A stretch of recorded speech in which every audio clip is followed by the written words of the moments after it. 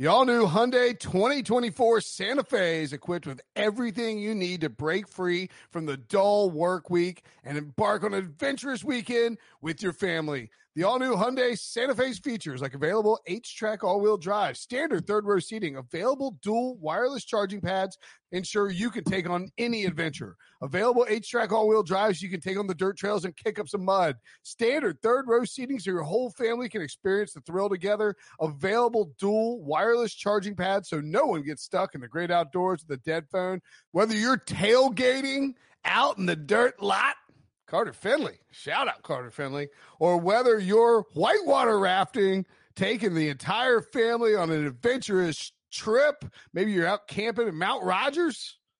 I used to go as a kid. Wish my parents had a Hyundai Santa Fe.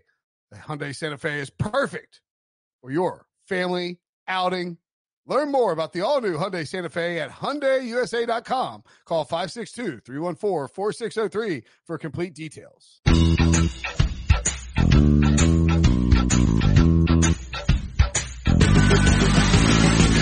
Everybody, welcome to the Pick Six Podcast, CBS Sports' daily and CBS Sports Daily NFL Podcast. I'm Will Brinson. I have trouble with punctuation when it comes to things that are plural, like CBS Sports is.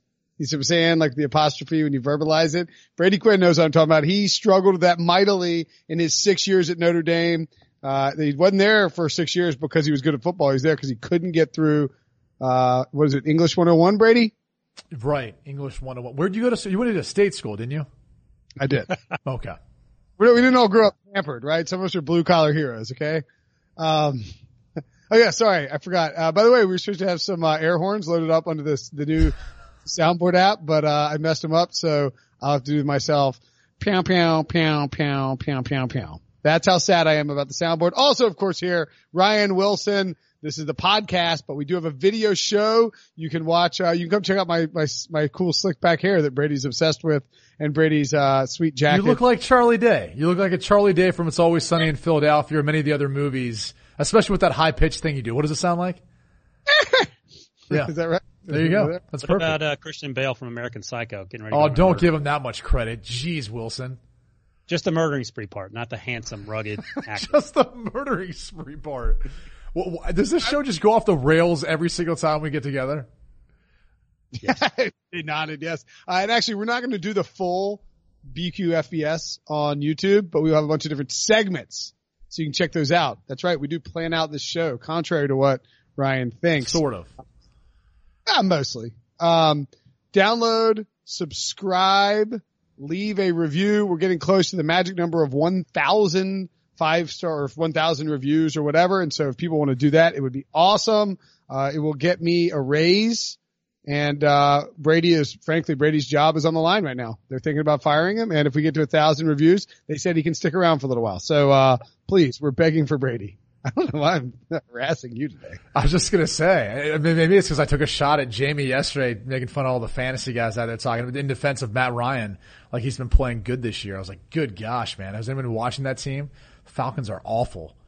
They are terrible. And, actually, it's a great segue because they got worse on Tuesday. They traded Mohamed Sanu to the New England Patriots for a second round pick. This is surprising, I think, because, I don't think most people believe that Mohamed Sanu would fetch a second round pick. He does have one more year on his contract.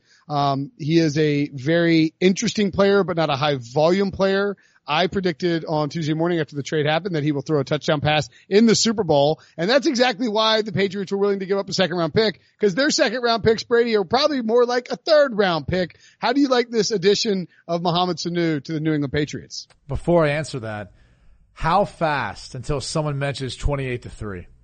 How fast? To him? Yes. 10, 15 seconds after he walks in the door. Do you think there'll be a big banner where they're like, hey, you're on our side now. Sorry about that. Do you remember when there's a clip of him at the Super Bowl and he's like, we're hanging 40 on these boys. And it's like, I have some bad news. Yeah, it's not going to work out. Maybe revisionist history, he can try to block it out in his mind.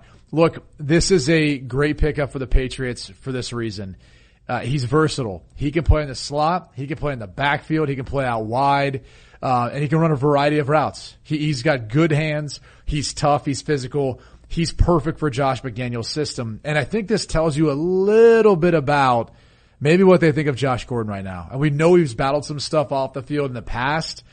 It'd be concerning for me moving forward with them making this move. But you bring up a great point, Will. Their second round pick it's outside the top 60 players year in, year out in the draft because they're always finishing usually in the AFC Championship game, if not in the Super Bowl. So because of that, they have a hard time being able to even draft guys who have first round grades because their first round draft pick is usually somewhere 30, 31, 32. And so if that's the case, why not? I mean, you're most likely just going to move on the draft anyway to try to target certain players. So I have no problem with them giving up a second round pick for a guy who's a proven commodity in the league, perfect fit for their system, and they still got him for another year and a half. So it makes complete sense. I think I saw a stat earlier today. Their entire wide receiver group, they all have them this year in the salary cap for like 13 or 13.5 million bucks. Think about that. Their entire group combined in salaries equates to like 13 million and change. When you look at some of the other players and what they're getting, in particular a guy like Julio Jones, for example, on the Atlanta Falcons, and how much cap space he takes up. So they seem to do more with less. This is a great fit, a good trade in my opinion. And by the way, it could work out for both parties. Obviously Atlanta's looking to build towards the future. If any of the other teams had traded a second round pick for Mohamed Sanu, we'd be crushing them right now. But you guys are right. This pick is going to be in the 60s. And perhaps more important than that, the Patriots are absolutely terrible at drafting guys in the second round. You go back to 2013, through this last draft, they have one guy on the roster, two guys if you count Jordan Richards, who you probably have no idea who that is, who they just re-signed in October after cutting him a few years ago. 2013 was Aaron Dobson. He's out of the league. 2014, Jimmy GQ was traded. I mentioned Richards. Cyrus Jones is now playing with the Ravens. They didn't have a second rounder in 2017. Duke Dawson lasted 1 year before he moved on to Denver. And then Juwan Williams, the cornerback out of Vandy, has played 22 snaps this year. Makes a ton of sense. The defense isn't the problem. The offense is a huge issue, relatively speaking. This certainly helps Tom Brady. So yeah, this is an A+ trade. The Falcons, meanwhile, have a lot of salary cap issues. So they're accumulating picks, but they have a ton of work to do. I would say that with the Patriots' success on defense, and I think there's an argument 7 weeks in that they may very well be the greatest defense of all time, 7 weeks into the season. I know they haven't played anybody, but they're locking everybody down. We got to see him go against Lamar and Dak and Patrick Mahomes, we hope, and Carson Wentz and everybody else. But statistically speaking, they're right there with the other great defenses. Their offense isn't very good. It's just not that great. I mean, Tom Brady's awesome. I'm sure he'll figure it out. I'm not worried about that in the slightest, but they don't run the ball effectively and they're missing some of their pass catchers. I think you're spot on, Brady, when you point out that Josh Gordon may not be guaranteed to stick around and Sanu can play outside or inside, bigger bodied type of guy. I don't know what I would do fantasy value wise in terms of Sanu. I mean, I think this helps him because the Falcons are terrible and I mean, Matt Ryan's banged up, but the Patriots are so good at distributing the ball around that I don't know that he's somebody you're necessarily going to want to start on a regular basis. Calvin Ridley, this should help. Austin Hooper, this should help in terms of a bump up, although they could be missing Matt Ryan, so we'll see about that. Hey, I'm supposed to go to an Emmanuel Sanders trade thing, but I want to ask you, Brady, what do you think about the notion floated by Adam Schefter on Monday night? And he said this on the set of Monday Night Countdown, or like when they're on the field, like everyone's watching it because it's leading up to the game, the only game on TV. So you don't float this if it's not something that is, I don't know, you believe in, right? And he thinks Tom Brady is setting himself up to leave New England by putting his house on the market, his trainer's house is on the market, and his contract's up. Do you buy or sell that idea? I sell that idea because if he's doing that, then he's doing that because he's done playing football. He's retiring. I can't see him going to another team.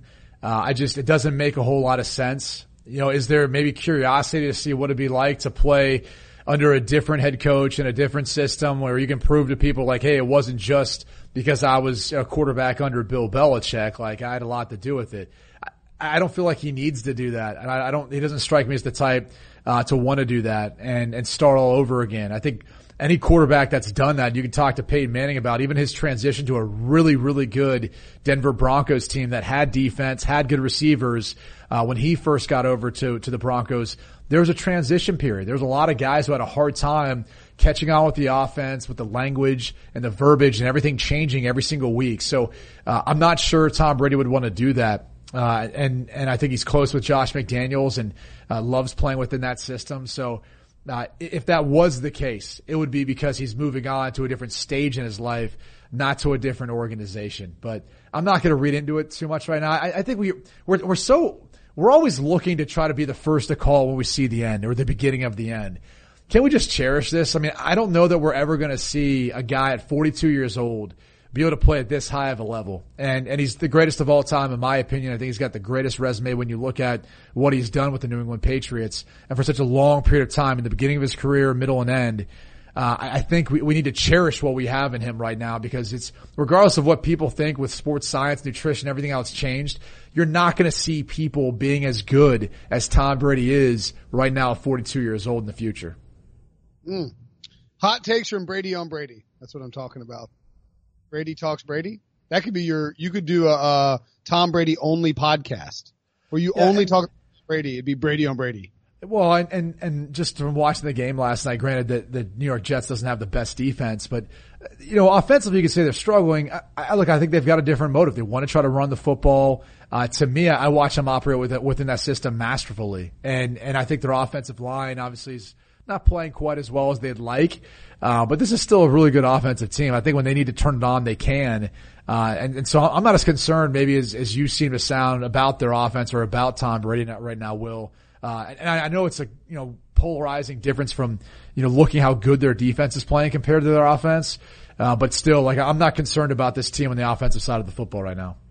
I should probably say I should probably clarify what I said when I said that their offense stinks. I don't think their offense stinks. In fact, their offense is exactly what I said it would be before the season repeatedly. It's going to be a Ferrari in the garage type of offense. They have a great defense that's going to lock people down. They have a crap schedule. They have a garbage division. The Bills are okay, but they're probably the worst 5-1 team we've seen in a few years, worse even than that Alex Smith Chiefs team. The Patriots are they've taken their odds off the board in some spots in Vegas because it's such a lock that the Patriots are going to win the division. And so, I think what they want to do is they want to go out there and be physical and pound the ball, live in the short yardage passing game, take some shots downfield when they can, but by and large, just get to January and February healthy. And then they know that they just have to win 3 games, because they'll have that bye more than likely with Patrick Mahomes getting hurt. Just win 3 games and you got another Super Bowl. I think that's their formula. They don't need to blow people out. Do you agree or disagree, Ryan? Or Brady? No, that's exactly right. And the only issue, with this offense isn't what we've seen it be, but that's fine. Bill Belichick seems to have some idea what he's doing. The only issue I have is, and this has been an issue for as long as Tom Brady and Bill Belichick have been together, is why does he continue to leave Tom Brady in the game late? Now, I know he took Tom Brady out earlier in the season. Jarrett Stidham came in through a pick six. He put Tom Brady back in. It's just going to take one injury, and that's going to be a wrap because you're not coming back from that. Otherwise, I have no issue with anything Bill Belichick does, even trying to run back-to-back false starts and or delay games to anger Adam Gase. I love the fact that he did that, by the way, because everyone thinks it's about angering Adam Gase, but at the same time, it did reveal a little bit of a loophole in the rules that I'm sure will be changed come next year when the competition committee is looking at the fact he was able to milk, a minute and 20 seconds off the clock or whatever it ended up being, even though he was taking back-to-back penalties. So he's a genius. He's brilliant. I can't remember who exactly I was talking to about this, but they were discussing how Bill Belichick knows what the market is for a free agent off the street or a practice squad player more so than anyone else. He looks at it almost like the stock market every day and understands the rates that comes along with signing one of those guys and just how to handle the cap. So he's just so tuned in on everything from the salary cap to the rules and where there's gray area and where he can maybe force the league to make it more black and white. and it's a little bit more defined. Otherwise, they're just going to keep kind of pressing that issue until someone makes it more defined. I love that about them. I love the dominance that they continually show, and just they always make you feel like they're always just a one step ahead of everyone else. And I know sometimes that feels like, maybe they're doing something wrong or like they've got an unfair advantage. But I just think it's how smart that entire organization is, in particular Bill Belichick. It's Bill Belichick. It is amazing. I know we got to move on, and Debo's going to yell at me in a minute. That's fine. I don't care. Bill Belichick is like a master strategist, a old school football coach, a like high end economist, and like a Supreme Court level lawyer all wrapped into one. He knows every single thing about every single rule and knows every single loophole that he can exploit to win in terms of the rule book and in terms of roster building. And he also, like you said, Brady, has a valuation on everything. And he knows, as you pointed out as well, that you can, it's like, people are like, oh, they win because the quarterback's cheap. It's like, well, they also don't pay anything for their wide receivers ever. Like they never pay anything for their wide receivers or their running backs. He's smart like that. So, yeah, the Patriots are pretty good. Also pretty good, the San Francisco 49ers. They're still undefeated, but they came up just short as they were pursuing Ryan, a wide receiver. They wanted Mohamed Sanu. He played with Kyle Shanahan before. Instead, they had to settle to give up a 3rd-round pick and a 4th-round pick for Emmanuel Sanders and a 5th-round pick. Do you like the Niners shoving all in here? Yeah, no, absolutely. They need some help at wide receiver. As it stands, George Kittle leads the team with 34 receptions. Next on that list is Deebo Samuel, the rookie, with 15. Of all their pass catchers, no one has more than 1 touchdown. So Manny Sanders makes a ton of sense. He's battled injuries, of course, and I think 2016 was the last year he had more than 1,000 receiving yards. And even then, the advanced metrics had him at about 30th in terms of value per play. So he's not going to come in right away and take over, but Mo Sanu isn't going to do that either in New England, nor would he have done that in San Francisco. But I think whoever you get, and someone like Manny Sanders' talent, by the way, Manny Sanders made it clear that he wanted to be out of Denver. He talked to Vic Fangio about it last week, according to Nikki Jhabvala of The Athletic, our buddy. And so he got his wish. And now the issue is, how does Kyle Shanahan make it work? And I suspect Kyle Shanahan will have very little trouble getting Manny Sanders incorporated. It's just a matter of how soon can he do it. And this is great news for San Francisco. I have no issue with it. And the good news for Denver is they get more draft picks. So John Elway can draft more quarterbacks. He will eventually be out of the league in 2 or 3 years. Jeez.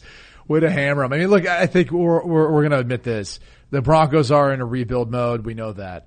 I like this trade for the 49ers. One, they're signaling the fact they're all in. They're going after it. I think Sanders can be that guy who can move the sticks and a more reliable number 1 wide receiver than really what they have. And it's nothing against George Kittle. He's tremendous as a tight end, maybe the best in the league right now. But you got to have a guy on the outside that can get open and that can win that tight coverage. And I think Emmanuel Sanders, probably still has a couple good years left on him where he can do that, and move the sticks on 3rd down or be a guy who can make a play in the red zone and score a touchdown. Doesn't have the elite speed anymore, but they don't need that. They've got Marquise Goodwin. Even though he's not healthy, he'll eventually be back. And so when you look at the makeup of this roster, when you include Deebo Samuel in there as well, I like the different complements that they have to go along with the rushing attack and Matt Breida out of the backfield. So I think this makes a lot of sense. I actually think, too, I'd expect him to be in there sooner rather than later, because if you look at who their offensive coordinator was in Denver, Rich Scangarello, his roots trace back to the Mike Shanahan system. Obviously, Kyle Shanahan has the same exact verbiage. So I do think he'll be able to get up to speed. I wouldn't be shocked if he wasn't playing potentially as soon as this upcoming weekend. Yeah, in fact, as Adam Schefter of ESPN reported that the Broncos wanted to hold on to Sanders for 1 more week so he could play against Indianapolis, because I think they're trying, John Elway's trying to do like maybe we still got something left in the tank here. Spoiler, they don't. But I believe they wanted to try and hold him, and part of the 49ers negotiation was, listen, if we'll give you a 3rd, but we want him before this game. We want him to play against Carolina. That's a big get for them. I think it helps out their offense a lot. Is Jimmy Garoppolo having a good year or a bad year, Brady? I think he's having a good year. I mean, I wouldn't say he's having a bad year. I think people always get taken back and they're always in awe of the stats, but he's operating the system that Kyle Shanahan has asked him to. Let's just go ahead and remove last week's game, okay? They played in a hurricane. I'm not sure if you saw it there. The entire field was a slip and slide. And there's not really much you can take away from that other than the fact that they were able to go on the road and get a win. So bottom line, that is what it is. Overall, they don't really have the playmakers on the outside that I think he needs to rely on. They do now in a guy like Emmanuel Sanders with Kittle, with Samuel, eventually with Gooden. So I like what they project to be moving forward. Biggest thing to me is he's playing winning style of football. He's 14-2 as a starter in the league so far. I think that's going to continue under Kyle Shanahan with these two matched together with the talent that they now have. Also in the news, yeah, look at that. Debo's putting together Debo graphics. What a world we live in. Also in the news, in terms of big time player issues, Kerryon Johnson put on IR. He can return according to, whatever the reports were. 16? I mean, what's the point? You know, they're pretty out of the race by then. He just needs to go on IR for the rest of the season. Yeah, I was like, oh, that's cool. He can come back and help my fantasy team. And I was like, wait, it's week 8. I was like, 8, 9. I did the math. He's got to be gone 8 weeks. He's not coming back. If the Lions make the playoffs, he could potentially come back. It is probably a long shot for him to do that. I know this hurts you, Brian, with the Matt Patricia thing, but Brady, I would ask you, do you roll with Ty Johnson and J.D. McKissick if you're the Lions? Are you like trading for Kenyon Drake, signing Jay Ajayi off the free agent wire? Or do you just let Matt Stafford throw the ball 50 times a game? Well, I don't think that's what Matt Patricia wants to do, right? That's why I brought in Darrell Bevell and wants to run the football. I think you use what you got. Ty Johnson's very capable, along with McKissick sharing the load to be able to take over and get it done. However, Kenyon Drake's got some ability, and look, if maybe the Dolphins are willing to, trade him for, I don't know, a conditional 7th round pick or something of that sort, 6th round pick, maybe it's not the worst idea to try to bolster that running back group, even though you'd like to think that Kerryon Johnson's the long-term answer. However, this is 2 years in a row now where he's gotten banged up, and you got to be concerned about the long-term potential of him, and this is going to be a reoccurring issue. So big time concerns, and this is a big loss. I mean, if you look at what they want to do running the football, to me, he's their best running back. I think he's showcased that when he's gotten enough carries. It takes away their ability to consistently rely on a guy like that. Now looking at Ty Johnson, less experience, even though again, he does have some ability. I wouldn't be shocked if he didn't have, some nice games for this team moving forward, but, they may want to look at bringing in someone like Kenyon Drake, who's a versatile running back out of Miami. It looks like they're trying to move on and obviously build towards the future. So why not kick the tires on it? See if you can bring a guy like that in for relatively cheap. Hey, Ryan, how much are you going to spend in terms of your free agent auction budget in your fantasy leagues on Ty Johnson this weekend? All of it. I believe, actually, if you listen to Fantasy Football Today, they advised 10 to 15% if people care about that. And unfortunately for the soundboard, there's an unbelievable sound of Jamie Eisenberg saying something that out of context is pretty inappropriate. I'll text it to you guys separately and you can listen to it. But, I was going to play it on the show and just let people hear it, but I don't want to say it out loud because it'll sound really weird. So I would suggest checking out the newest episode of Fantasy Football Today on Apple Podcasts and search for that. And believe me, it is worth searching for. We will talk some buyers, sellers, maybe some Lamar Jackson and quarterback, Packers, Chiefs, Pete Carroll, much more after the break. The perfect combination of versatile athleisure and training apparel has arrived. Thanks to the visionary minds of New Balance, Clutch Athletics, and Rich Paul, the designs reflect the heart of the athlete and the spirit of the community. With rising defensive stars Will Anderson and Chase Young on the roster, Clutch Athletics brings the best innovative gear to all athletes, giving them style and performance on and off the field. Learn more and purchase Clutch Athletics at NewBalance.com. Okay, picture this. It's Friday afternoon when a thought hits you. I can spend another weekend doing the same old whatever, or I can hop into my all-new Hyundai Santa Fe and hit the road. With available H-Track all-wheel drive and 3-row seating, my whole family can head deep into the wild. Conquer the weekend in the all-new Hyundai Santa Fe. Visit HyundaiUSA.com or call 562-314-4603 for more details. Hyundai, there's joy in every journey. All right, welcome back to the Big Six Podcast. Reminder, you can not just listen to this show, but you can watch some clips of the podcast on YouTube, cbssports.com/YouTube, and then click the little thing that says videos, and then look for the green things. And I don't know why I'm doing hand motions for this, but when you do that, you can see the things on YouTube. You can see the green backgrounds. Big green backgrounds, and that's how you will know. Did I say YouTube? It's youtube.com/CBS Sports, not cbssports.com/YouTube. YouTube.com/CBS Sports. Click videos, look for the green thing. You can see lots of clips of us talking about things related to football. Let's dive into, however, things related to football. Look, I gotta tell you, Brady, I am enamored with Lamar Jackson.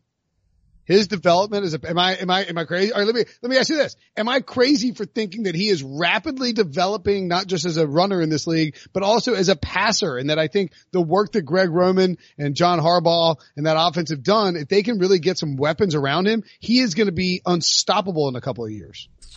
He's progressed. I don't know that I'm walking away right now saying that he could just purely play from the pocket and be able to win the amount of football games I think they need to in order to win the division and go off into the playoffs. But he has progressed. I think we saw that early in the season, and at times you see it now intermittently throughout the course of games. But teams are still trying to figure out how you stop him running the football. That so far has been the Achilles heel for most of the opponents they've gone up against when you look at his rushing numbers and where he stands amongst even the running backs in the league right now. I try to sell this to people this every single week. In order to stop design quarterback runs, you have to not bring just one guy into the box, but two guys, right? You want to have an advantage for one guy down for the running back to have the additional defender. So the offensive line and the rest of the offense has to figure out how they want to block up and who they're going to leave free.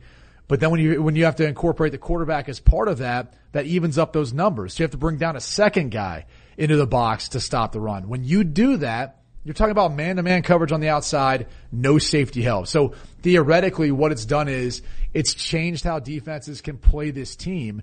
And I think they've opted to say, you know what? We're not going to expose ourselves to try to be one-on-one with Miles Boykin all game or Hollywood Brown when he's back in there healthy because of his elite speed, or even a tight end like Mark Andrews.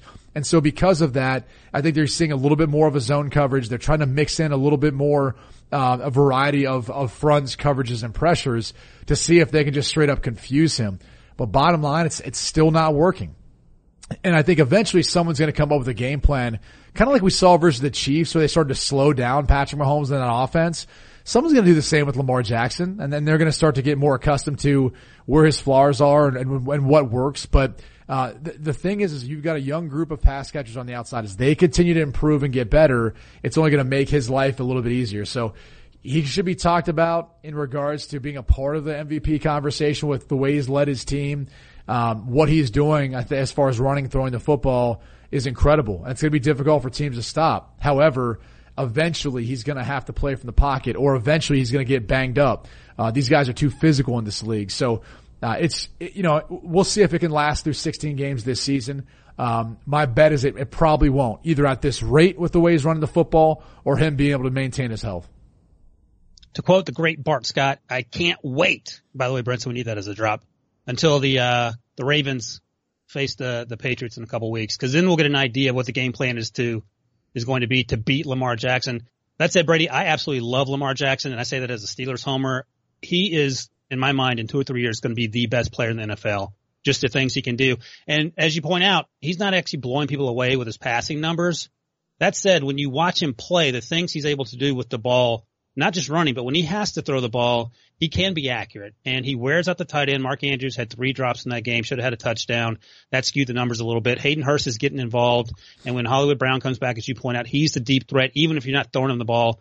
And then there's everything that Lamar Jackson does behind this line of scrimmage, where you literally can't get your hands on him when he decides he's going to start juking and jucking and shiving to beat the pass rush, and then he's in the open field, and that's a wrap. That's a 20-yard gain automatic. And I just think he is so incredibly fun to watch. And sort of like Russell Wilson, he doesn't take a lot of huge hits, and that's critical to keeping him upright and him on the field, obviously. But I do want to see what Bill Belichick has in store, because that will be the ultimate arbiter of just how good Lamar Jackson and the Ravens are the midway point of the season. He's so tough to prepare for. It's hard for people to understand, because when you've got an athlete like him, I mean, really, I think the best comparison for him once he gets downfield running is Michael Vick. And so in order to prepare for that during the course of the week, because you don't have NFL rosters littered with those guys at the quarterback spot, you typically bring in a running back or wide receiver. And so those guys are playing scout team. And you're only allowed to be in full pads anyways once a week. So even then, you're not practicing tackling and hitting that guy and taking him to the ground during the course of the week, which is really hard to do in the course of a game, as you kind of noted and pointed out, Ryan. But then you're getting a look from a guy who may be a good athlete and maybe he can run similar to Lamar to some degree, but you're not getting a realistic look at what it's going to be like to stop him throwing the football. Or if a pass play breaks down, he scrambles and makes a play, it's not going to be the same sort of athlete. So that's the difficulty of taking on, not just from a scheme perspective, as I pointed out earlier, with how many guys you want to allocate towards the box to stop the run or stop his ability to run, but also the preparation. Yeah, 1 day a week in full pads now, you're not hitting, so you're not prepared for how big and physical he is as a runner once he gets to the second level, and then getting a realistic look that's going to be anything like once you get him. I would venture to say there's a lot more drop back quarterbacks that can mimic even some of the best drop back quarterbacks in the NFL than there is guys who can be on scout team and mimic what Lamar Jackson can do, both throwing and running the football. All right, 2 follow-up questions for either of you. One, ask Ryan this first. Can he win the MVP this year? He has to beat the Patriots. That's to start there, and then they have to make a playoff run. The way he's playing, the numbers don't jump out at you in terms of the passing. The rushing obviously is there, but I think if they had the same – everybody. What's that?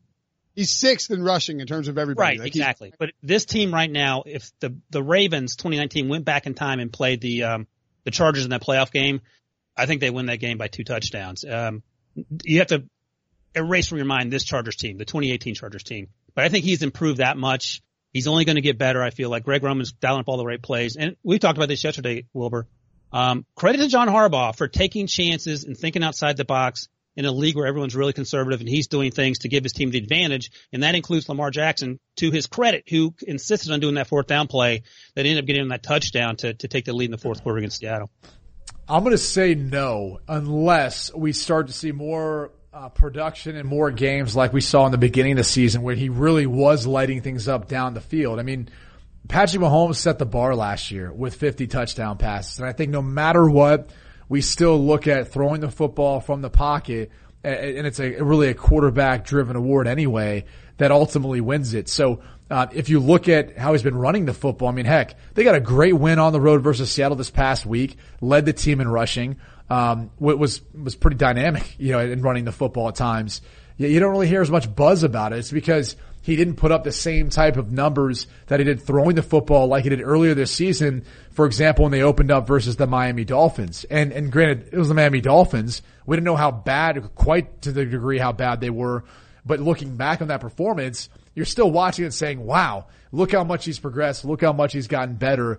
And so I think for that reason, unless he starts to have those sorts of performances, even if he beats New England, I just think it's going to be hard to give him that award because they're ultimately going to look at his passing stats. And if they don't quite add up or they don't quite compare to an Aaron Rodgers or Mahomes, maybe if he's come back considering what he's done, or Russell Wilson, I don't think he's winning that award. Just for the record, he's got more passing yards through 7 games than he had in his 7 starts last year. I can't read for some reason, but he doesn't, I'm just trying to tell you how he had more rushing yards. He doesn't have more rushing yards. He's running the ball a little bit less. I think you're right, Brady. If he has marginal passing stats, it's going to be tough. But if he's like the first guy to ever go 3,000, 1,000, maybe there's a chance. How do you think that the Patriots will handle him? Because they play so much man coverage. And if you play all man on the back end, obviously he can light you up by running the ball because you're chasing receivers around. Do you think they'll do some sort of spy situation? Patriots are -6, look ahead line, or 6.5 at Baltimore on Sunday Night Football. Yeah, there might be times when, depending on the situation, right? Because that's what this is all about. It's situational football with Bill Belichick. If in must-passing situations, I would imagine sometimes they may only rush 3 and try to keep a couple spies for him. And with that rush, try to see if they can pressure him or get him to escape the pocket to the guys they want him to go to. That's going to be one of the things I think they see when they can dictate what they're going to do, whether they're going to run or throw the football. By and large, though, I think they're going to have to play more zone. And then they're going to have to play a zone that may put their secondary on islands, but as evidence of that this past Monday night versus the Jets, I think they're okay with doing that. They played a lot of zero coverage, man-to-man, with no safety help. They trust this secondary. They trust their experience.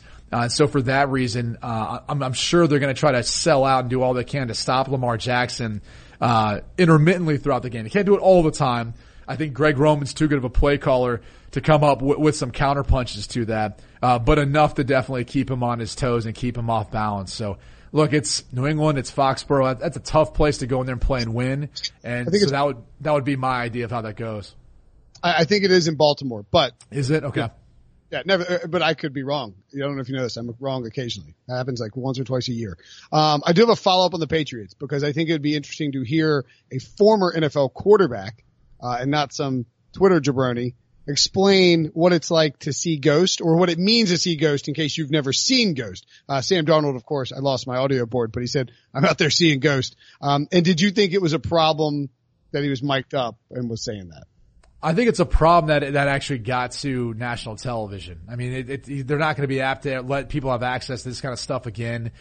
This is some of the stuff you kind of worry about, at least as an organization, if you expose one of your players to having something like that happen. So, for that reason, I would be shocked if the Jets had another player mic'd up the rest of the season. I'm sure the NFL was going to handle this with whoever allowed that to make it to air. Seeing ghosts is just the fact that the game is moving too fast for you. And you're seeing things that aren't there. It felt like watching it, like Sam Darnold thought the New England Patriots were playing with a 12th defender, right? An extra defender that's not there, both from their rush standpoint and from their coverage standpoint. So, for example, when you're going up against the zero coverage, and that blitz zero means that they're bringing an additional guy that you cannot account for, right? Because you're the quarterback holding the football. You have your other 5 eligible potential receivers. Running back could be blocking, tight end could be blocking, but everyone else is out in their routes, and obviously everyone else is allocated towards someone in the blocking scheme. So there's going to be one guy you can't account for, and because of that, you're going to get hit.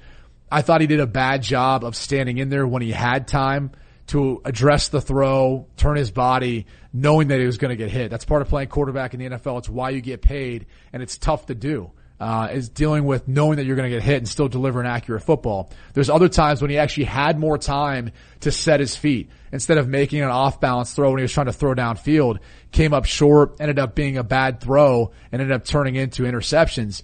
And then the other thing I think, if you're going to be critical of Adam Gase and just how they were handling the pressure, you got to figure out some easier, quick solutions for them. Quicker throws that put the football in the hands of your receivers, and then maybe they can break the tackle and go for a big gain or at least get the first down. You didn't see a whole lot of that. I think reason being is after they initially got some pressure on them, they started to drop out those interior guys. So they occupied the offensive linemen enough to make them think they were rushing, and they allowed the edge rushers then to be free, like Simon, for example, who knocked the football out of Sam Darnold's hand. And that's tough to deal with. So you don't really have those quick throws on the inside. You have to work them on the outside. But that's also the reason why New England would do something like this, because they know you're in 3rd and long. They want you to get the ball out quick. They trust their corners or DBs to come up, make a tackle, and get them down on the ground. So the only other thing you could do to get them to stop doing that is to take shots downfield and make some big plays. Unfortunately, when they did that, Darnold threw some bad footballs and wasn't able to get Bill Belichick and his defense out of it. And so when you talk about seeing ghost, all of those things I just talked about were moving so fast for him that he just couldn't make the right adjustment, whether it's from making a quicker throw or better decision, getting his body set to make a more accurate throw.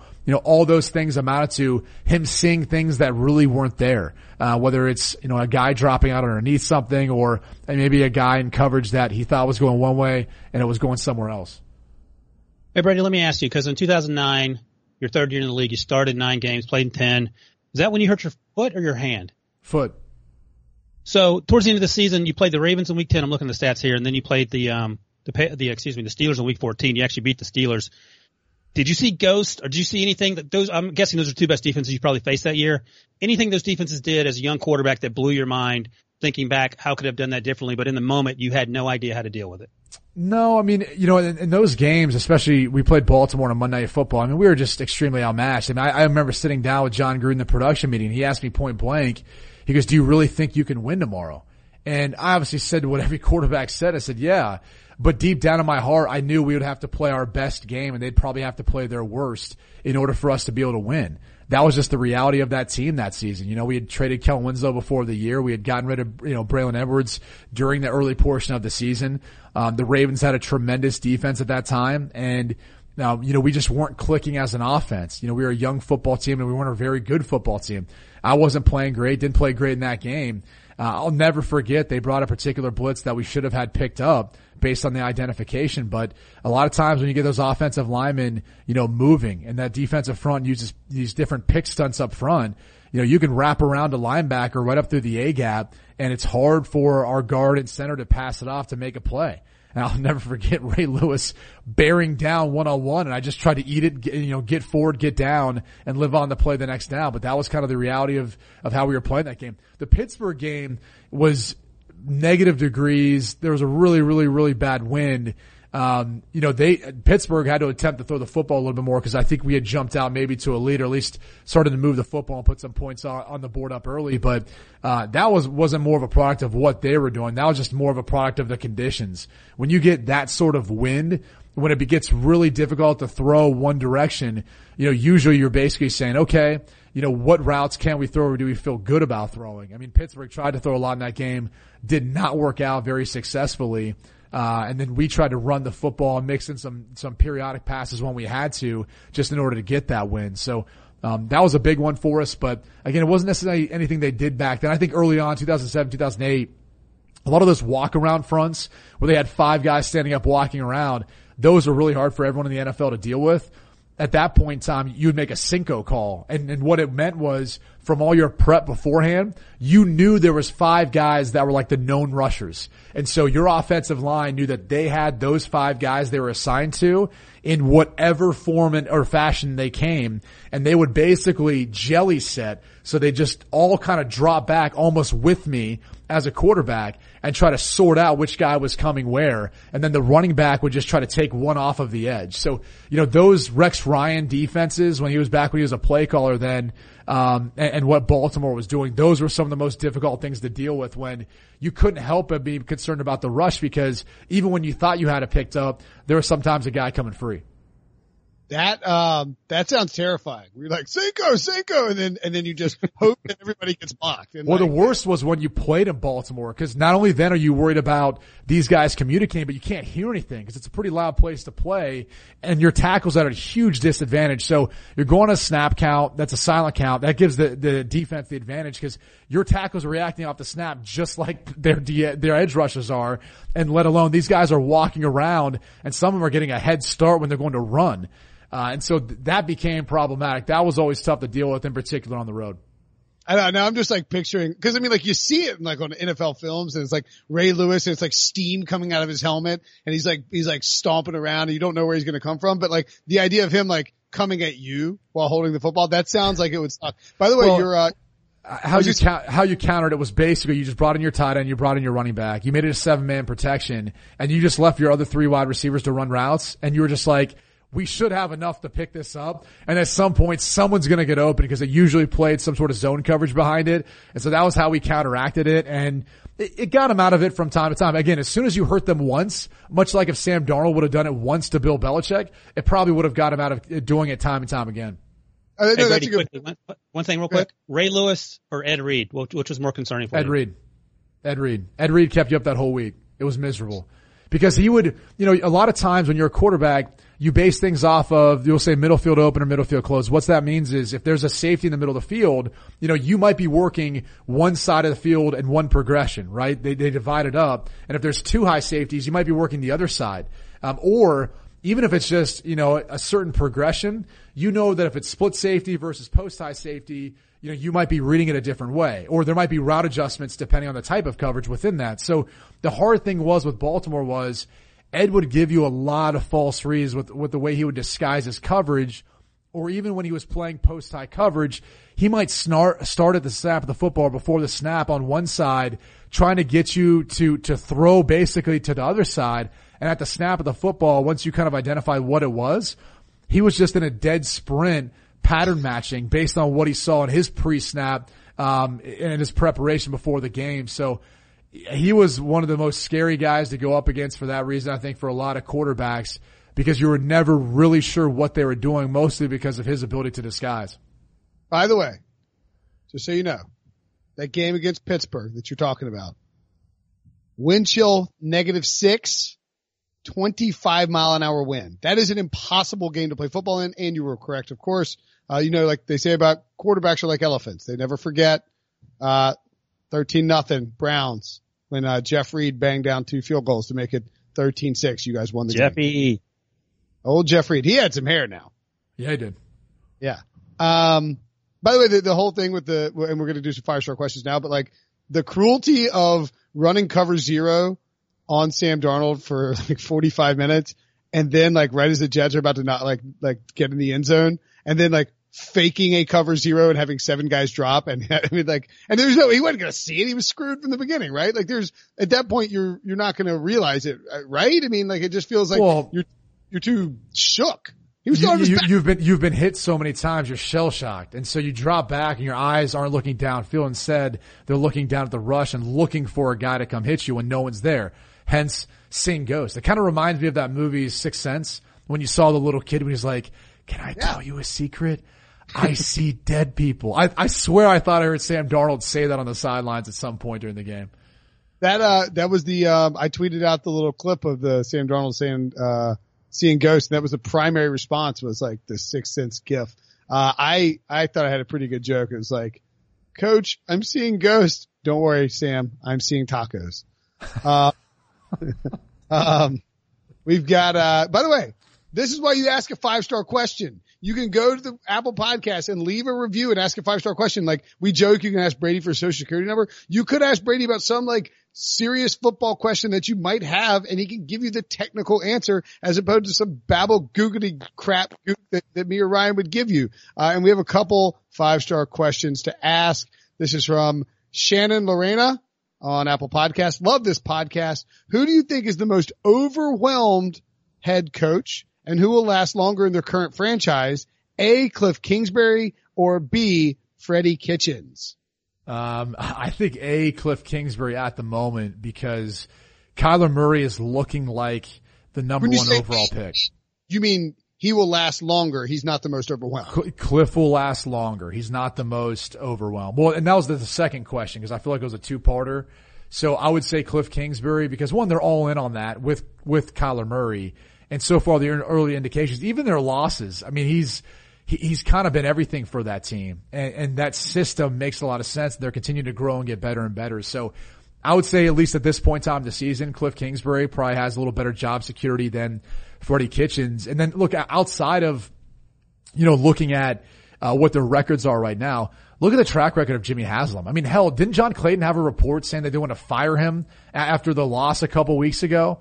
And so for that reason, like, I don't know if you could trust the Haslams to be patient. I know the Bidwells just fired Steve Wilkes after 1 year, but other than that, they've been kind of patient with their head coaches. So, I think there's also a little bit more patience there in the desert. Most overwhelmed head coach. Does it have to be a new one?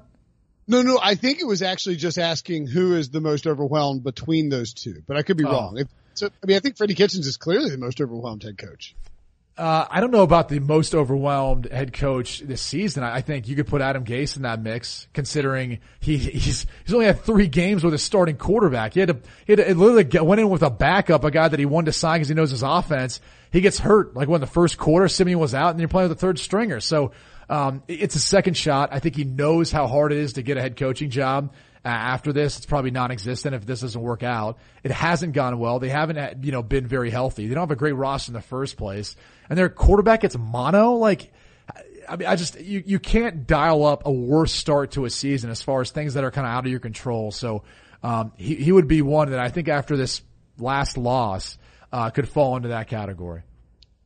I've got another name, but I'll let you go if you want, Ryan, because you might have the same name as me if you got somebody else. Because I'm going to throw. Yeah, go ahead. Well, I'm going to throw Zach Taylor out there. Because he looked. Yeah, that's a good one. Of all of these coaches, like Freddie Kitchens is clearly overwhelmed because he's trying to call play. Like you can tell that he's like a little confused when it comes to how to make the right play calls in big moments and sort of challenging and stuff like that. Zach Taylor looks like he's like a 12-year-old playing varsity football out there. Like he's on the sidelines and he's like, all right, let's just be methodical here. He's just sort of staring off like, oh my God. Or like, he's He's like somebody who faked a resume and then got a job like on a Wall Street trading firm. And he's like down there, he's like supposed to be trading stocks and he just has no earthly idea what he's doing. And he's just sort of staring blankly off into space and letting Andy Dalton walk up slowly the line of scrimmage. He just looks completely overwhelmed. Yes. He is Greg from Succession. Season 1 anyway. Great. Wow. Great. That's a great call. That is a great call. You're going to get your own, Ryan Wilson Analogies Twitter account, or Ryan Wilson movie characters. Yeah, I hope so. Hopefully I'm not ever compared to that, character. Greg is a great character there. I think I'd rather be the dad, even at that stage of his life too. So. Greg. You know what, fun, I don't know if it's a fun fact, but, the dad in Succession also played the captain in Super Troopers, which That's I think right. is a That's right. Frank Cox. He really Frank got Cox. after Farva. Yeah, that's right. He did. He did. Look at you. It's a really fascinating juxtaposition to be like the goofy captain. And You guys want to go to shenanigans after this, by the way? I'd love to go to shenanigans. Say shenanigans one more time. Dan Quinn could qualify too, I think, for most overwhelming. Yeah. One more 5-star question, then we're going to do some draft talk. This is from NMC Bitsec. Okay. Always informative and fun with a multitude of guests. If you only have time for one NFL podcast, this one will cover all the bases for you. Question. Do you plan to watch or cover the XFL? Who would be the biggest NFL name you see ending up there? Andrew Luck's father is the commissioner, for example. Thanks. Love the podcast. Ryan, I don't know if you know this. They sent out an email while we were recording, org chart update. You're our new XFL writer. So congratulations. Well, that's great news because I've been doing the XFL draft coverage in my brain for the last 2 months. And, the number one pick, and this is the only name I'm going to mention because I don't want to spoil it for other people, but the one name I'll mention, Landry Jones, former Steeler great. They could actually use him right now in Pittsburgh, but, he was signed by some team in the XFL. I'm not sure which team it is. Dallas, I believe it was Bob Stoops. Oh, there you go. Not? I have to go back and look, but I thought it was his. Stoops is there. He's a Texas. I think Landry's a Texas guy. He's a Midwest guy. So I think you're right, Brady. Landry played it, right?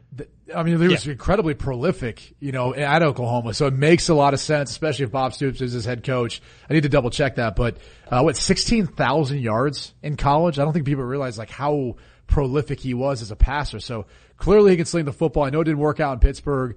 Maybe this is a better opportunity for him to work out, create some of the magic, that he had created during his time with Bob Stoops at Oklahoma. You're right, Brady. The Dallas Renegades, Bob Stoops, Landry Jones reunited. There you go. Yep.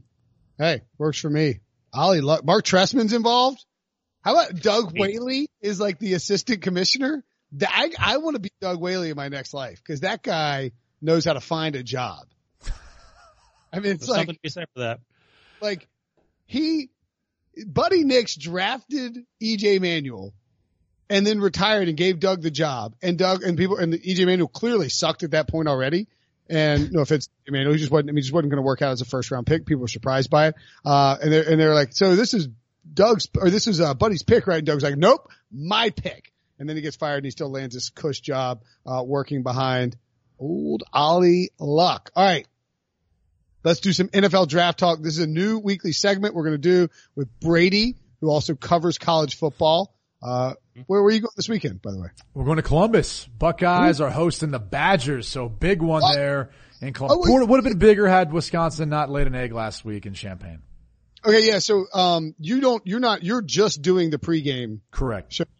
You know what? I don't know if we could do it because of, like rights violations, but it would be fun if we'd gotten video of Brady donning a cowboy hat before Oklahoma, Texas, and just you grabbed it off somebody's head and you were like parading around the set. I was like, oh, Brady only had fun with us. Someone had to pick Texas. So unfortunately I had to fall on the sword for that one. Did you really think they were going to win? No. It was sort of close by Oklahoma standards. Yeah, that's a good way of putting it, Ryan. All right. And Ryan, of course, is our NFL draft expert on CBSSports.com. Where do you stand, Brady, on the Joe Burrow versus Tua? Because I'm never going to call him by his last, just Tua. It's going to be Tagovailoa, but yeah. Tagovailoa. I'll get it down by the time it fell. Where do you stand on Burrow versus Tua at the first overall pick right now? I think Burrow is just going to end up being the guy that, based on the film, when you watch him, the way he operates within their system, a lot of similarities to an NFL system.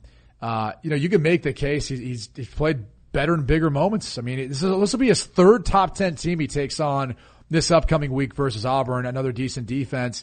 And there is talent at the wide receiver spot, but go back and watch the tape versus their game in Austin. I mean, he's making some really tight window throws and some big moments in that game to get wins. And so he, to me, with the way he's operated within that offense, the way he's played so far this year, he's a coach's son. Like, he checks all the boxes as far as the intangibles. And he's a good athlete. Like, he's a much better athlete than people give him credit. I think this is the guy that will end up maybe not getting quite as much buzz, because he's not Tua and doesn't have all the track record. And I don't even know if LSU will win a national championship. They're definitely going to compete for one. But when it's all said and done, he's my number one quarterback prospect heading into the 2020 draft. And I don't know that there's much that could happen right now that's really going to change that opinion moving forward. Brady, mind meld. This is my first mock. Let's see. I've done 7 or 8 mock drafts. This is my first mock draft coming out Wednesday morning, where I have Joe Burrow going first ahead of Tua. It's always been Tua. I think Justin Herbert maybe went once early on in September. You can see it there. So I have Joe Burrow going to Cincinnati, and you're right. He's a sneaky good athlete. He makes a lot of tight window throws. He actually takes some hits back there. Not often, but in the Vandy game, he took a beating, and he still made a lot of great throws. Doesn't make poor decisions. He already has a touchdown record single season at LSU through 7 games. He surpassed, what was his name? Who's the guy that won the Heisman your year, Brady? DeMarcus Russell. What's his name? No, Jamarcus didn't win the Heisman. Jamarcus Smith did. Oh, sorry, but Jamarcus Russell in 07 set the record. Yeah. And, originally, and we just saw Joe Burrow break that. Mike Malk also had that record. So I love him. And here's a question I want to ask you, Brady, because with Joe Burrow, he works with less. Like I said, he gets pressured occasionally. He still has a lot of weapons at the wide receiver position with Jefferson and Jamar Chase. Well, and Terrace Marshall, too. I would actually make the case that they've got just as good as a complement of wide receiver as Tua does, but they've played better teams, so he's had to make, better throws, better plays. And that offensive line's really good, too. So at least from that standpoint, the Vandy game, maybe one. There's been some other times he's received a little bit of pressure, but, and we'll see more this week, but he's outperformed everyone so far. So my concern with Tua, and there are very few concerns, but he literally has all day to throw in the pocket. Yeah. He has 5 legit guys he can throw to who will always be wide open. And it's just sort of hard to do that evaluation when you're trying to translate that to going to some place like Miami, where it's going to be 180 degrees from what he's had to, what he enjoyed the last 3 years in Alabama. Yeah, and I think one of the things he's going to see is whenever he gets pressure, at least going back to the national championship game and some other moments too, he struggled. I mean, he struggled. Granted, he was banged up in the SEC championship game last year when he left with that ankle injury where he got operated. Same thing's happening this year, now different ankle. But he struggled versus teams that have bought pressure on him as far as diagnosing and understand quick answers and where to go with the football. So that's concerning. The one thing I'd say though, Steve Sarkisian was previously a play caller at the NFL level. So he has, he's experiencing an NFL style offense, even though Sarkisian's coached the majority of his football, at the college level. There's definitely concern about him just throwing to wide open guys all the time. He's a Jerry Jeudy, is a Tua Tagovailoa. It's obviously a combination of both. And he's going to be tested, once he comes back. I think he's going to try to make it back for the LSU game. I think there's got to be concern about just injuries in general. I mean, this is twice now. He's had the same procedure done. There's this, iron rope around his high ankle, in order for him to be able to get back and deal with all this. So, I think moving forward, the fact that he's already had those 2 surgeries and he's a guy who's mobile, likes to kind of scramble around, kind of Russell Wilson-esque, you just wonder, Russell Wilson didn't face many of those hits or deal with those sorts of injuries. Tua Tagovailoa has. I mean, if that's a precursor for the NFL, I think you'd be a little bit worried. There's also some times where I'm kind of concerned about him anticipating getting the ball out early. I don't know that he always, does that. He's improved on that this year, but there's some times where he could get rid of the football quicker, cause you've got to do that in the NFL. It's all about throwing guys open, anticipating windows. I think Burrow already has a pretty good feel for that. So, that's one of the differences too that I think in his play could be problematic in the future. What about, Ryan, in your mock draft? Brady mentioned that he's going to, wherever it is that Ohio State was Columbus. Okay. It's in Ohio State. I couldn't remember. The Big Horseshoe, as they say. You got Chase Young at number 3. Mm-hmm. Best overall awesome. prospect. Best overall prospect. Yeah. He's amazing. And it's not even close. Like, if the Bengals took Chase Young, I wouldn't hate them for that. Maybe they like Ryan Finley. I don't know. I think they're probably moving from Andy Dalton. But Chase Young feels like the cleanest guy in terms of drafting a guy and not having to worry about it. All he does is beat the person in front of him. He gets into the backfield incredibly quickly.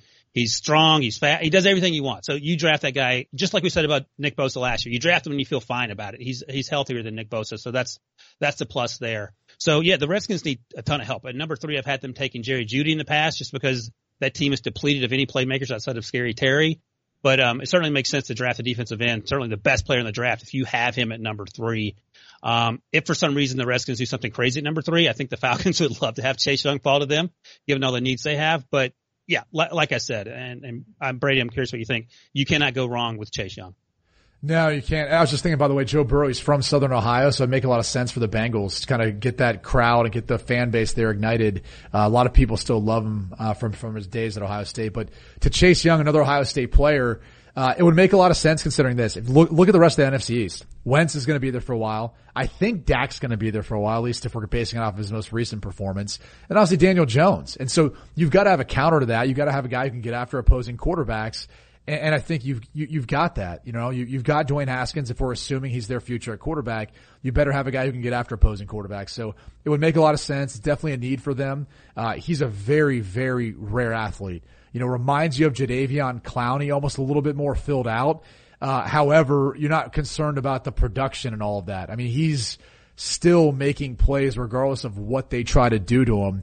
And I think everyone knows or assumes he's going to be leaving after this year. So you don't worry about like, hey, where did Jadeveon Clowney go after that big hit versus Michigan in the bowl game where he disappeared until he got drafted again? That's not the case with Chase Young. So very freaky, rare athlete for his size, the way he bends, the way he can get around the corner. The most impressive thing is his closing speed. Dude, when he gets around the edge of that tackle, it's like a straight line to the quarterback. And you just don't see many guys who have the ability at that size, and given the circumstances of probably another 300-plus pound guy pushing on you, be able to just put your foot in the ground and then get parallel and then all of a sudden close in on the quarterback. It is freaky, and it's a ton of fun to watch on film. Thank God I'm done playing quarterback in the NFL. Brady, we're going to throw up this top 10. You might have it in front of you anyway. Be prepared. You know what you're doing.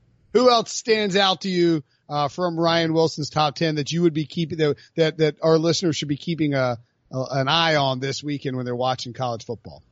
Yeah, a couple guys. I mean, for starters, Jerry Jeudy, they need a playmaker there in Denver, especially with move on from Emmanuel Sanders. Sutton's a big body target, but Jerry Judy's got speed and he's got the ability to get open downfield. So they're missing that in their offense. Wirfs hasn't had as good of a year as I thought. I'll be curious to see at the end of the season if he does indeed go top 10. He's a mammoth of a man. He's really strong. And obviously the Chargers need that help, so it makes a lot of sense. I just don't know if it's Wirfs that ends up going in that spot. Jeffrey Okudah, I frickin' love this kid at cornerback for Ohio State. He's every bit of 6'1 plus probably. Really long, was just breaking down their tape of him and playing Northwestern.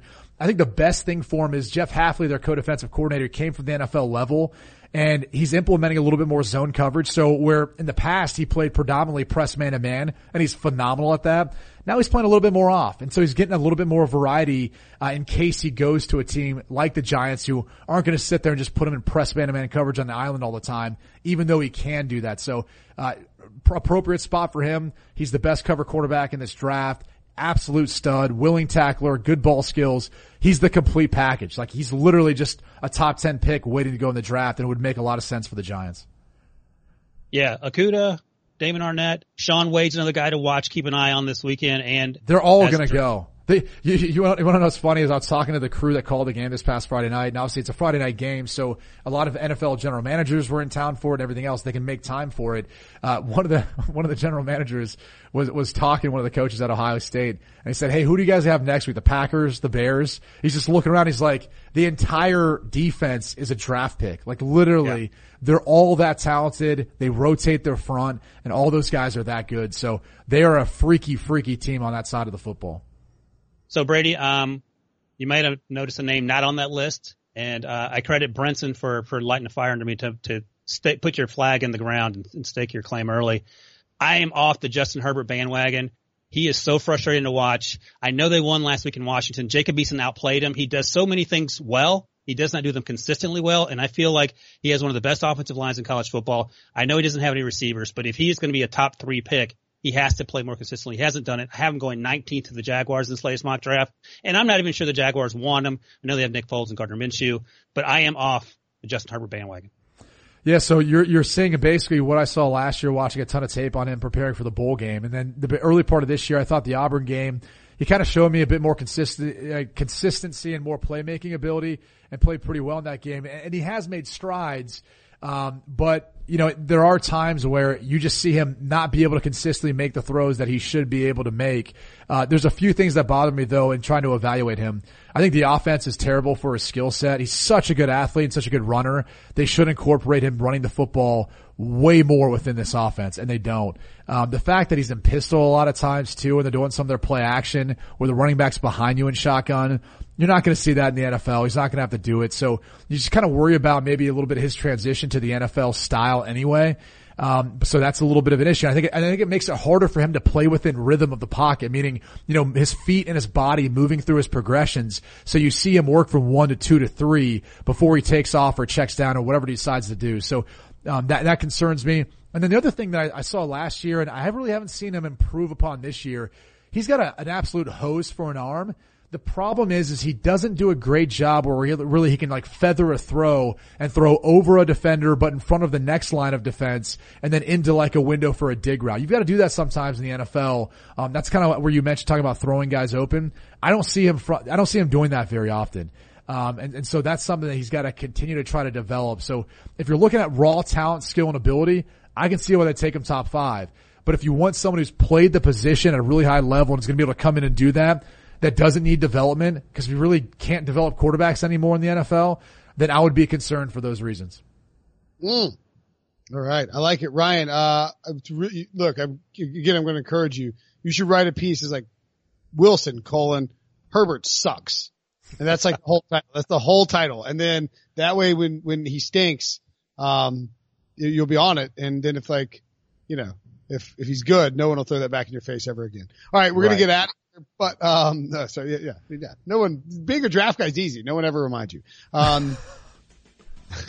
We'll be doing this every Tuesday, and we'll be doing this little draft segment because we like it. It's good to get people aware. It's actually just a learning session for me to make mock drafts easier for me. If you have a prospect you would like us to talk about, leave it in the reviews or go to our Facebook page and tell us there. Ryan will be doing an AMA on Wednesday.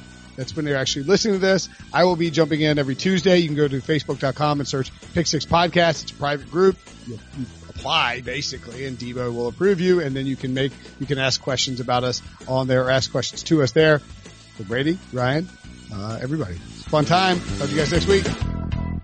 Paramount Plus and the National Park Foundation present A Mountain of Zen. This Earth Week, you can live stream 7 national parks for 7 days on Paramount Plus. Paramount Plus, official streaming partner of the National Park Foundation.